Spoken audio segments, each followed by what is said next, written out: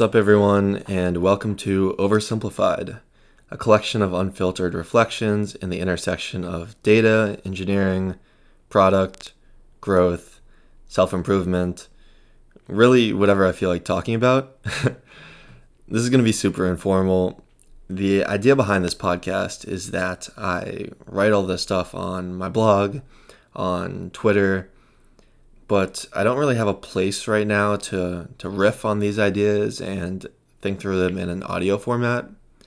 So the aim of this podcast is to fill that void. I think that often what it'll look like is kind of deeper dives and more context on blog posts I write.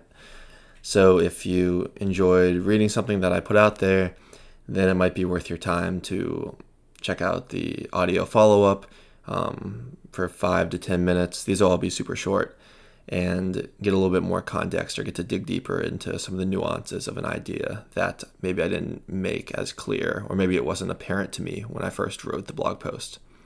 So these episodes won't always be related to things I write, but I think that'll often be how they come to be. So we'll figure that out as we go, but that's what I'm suspecting. I'll be posting new episodes, if that's what you want to call them, pretty frequently. I'm aiming for at least once a week, and we'll take it from there. I'm really excited about this project. I realized when I was doing my first online course with DataCamp that I like audio a lot because I think it forces you to think through things more clearly and practice communicating things in a really clean way. So, selfishly for me, even if nobody tunes into this, which I guess isn't true because you're listening right now, I'll still get some value out of it. And I think my audience will too, since it'll help me bring more thoughtful, interesting, valuable ideas to the table. So that's why I'm really excited about it.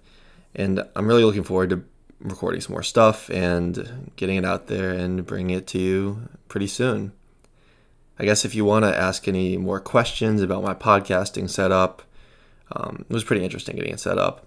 Or if you want to dig deeper into my motivation here, then you can hit me up on Twitter at ConnorDewey3, or you can subscribe to the Oversimplified newsletter from my website, ConnorDewey.com, and you can reach out that way. I think that's just about it for now, so stay tuned for more, and I'll be talking to you more shortly.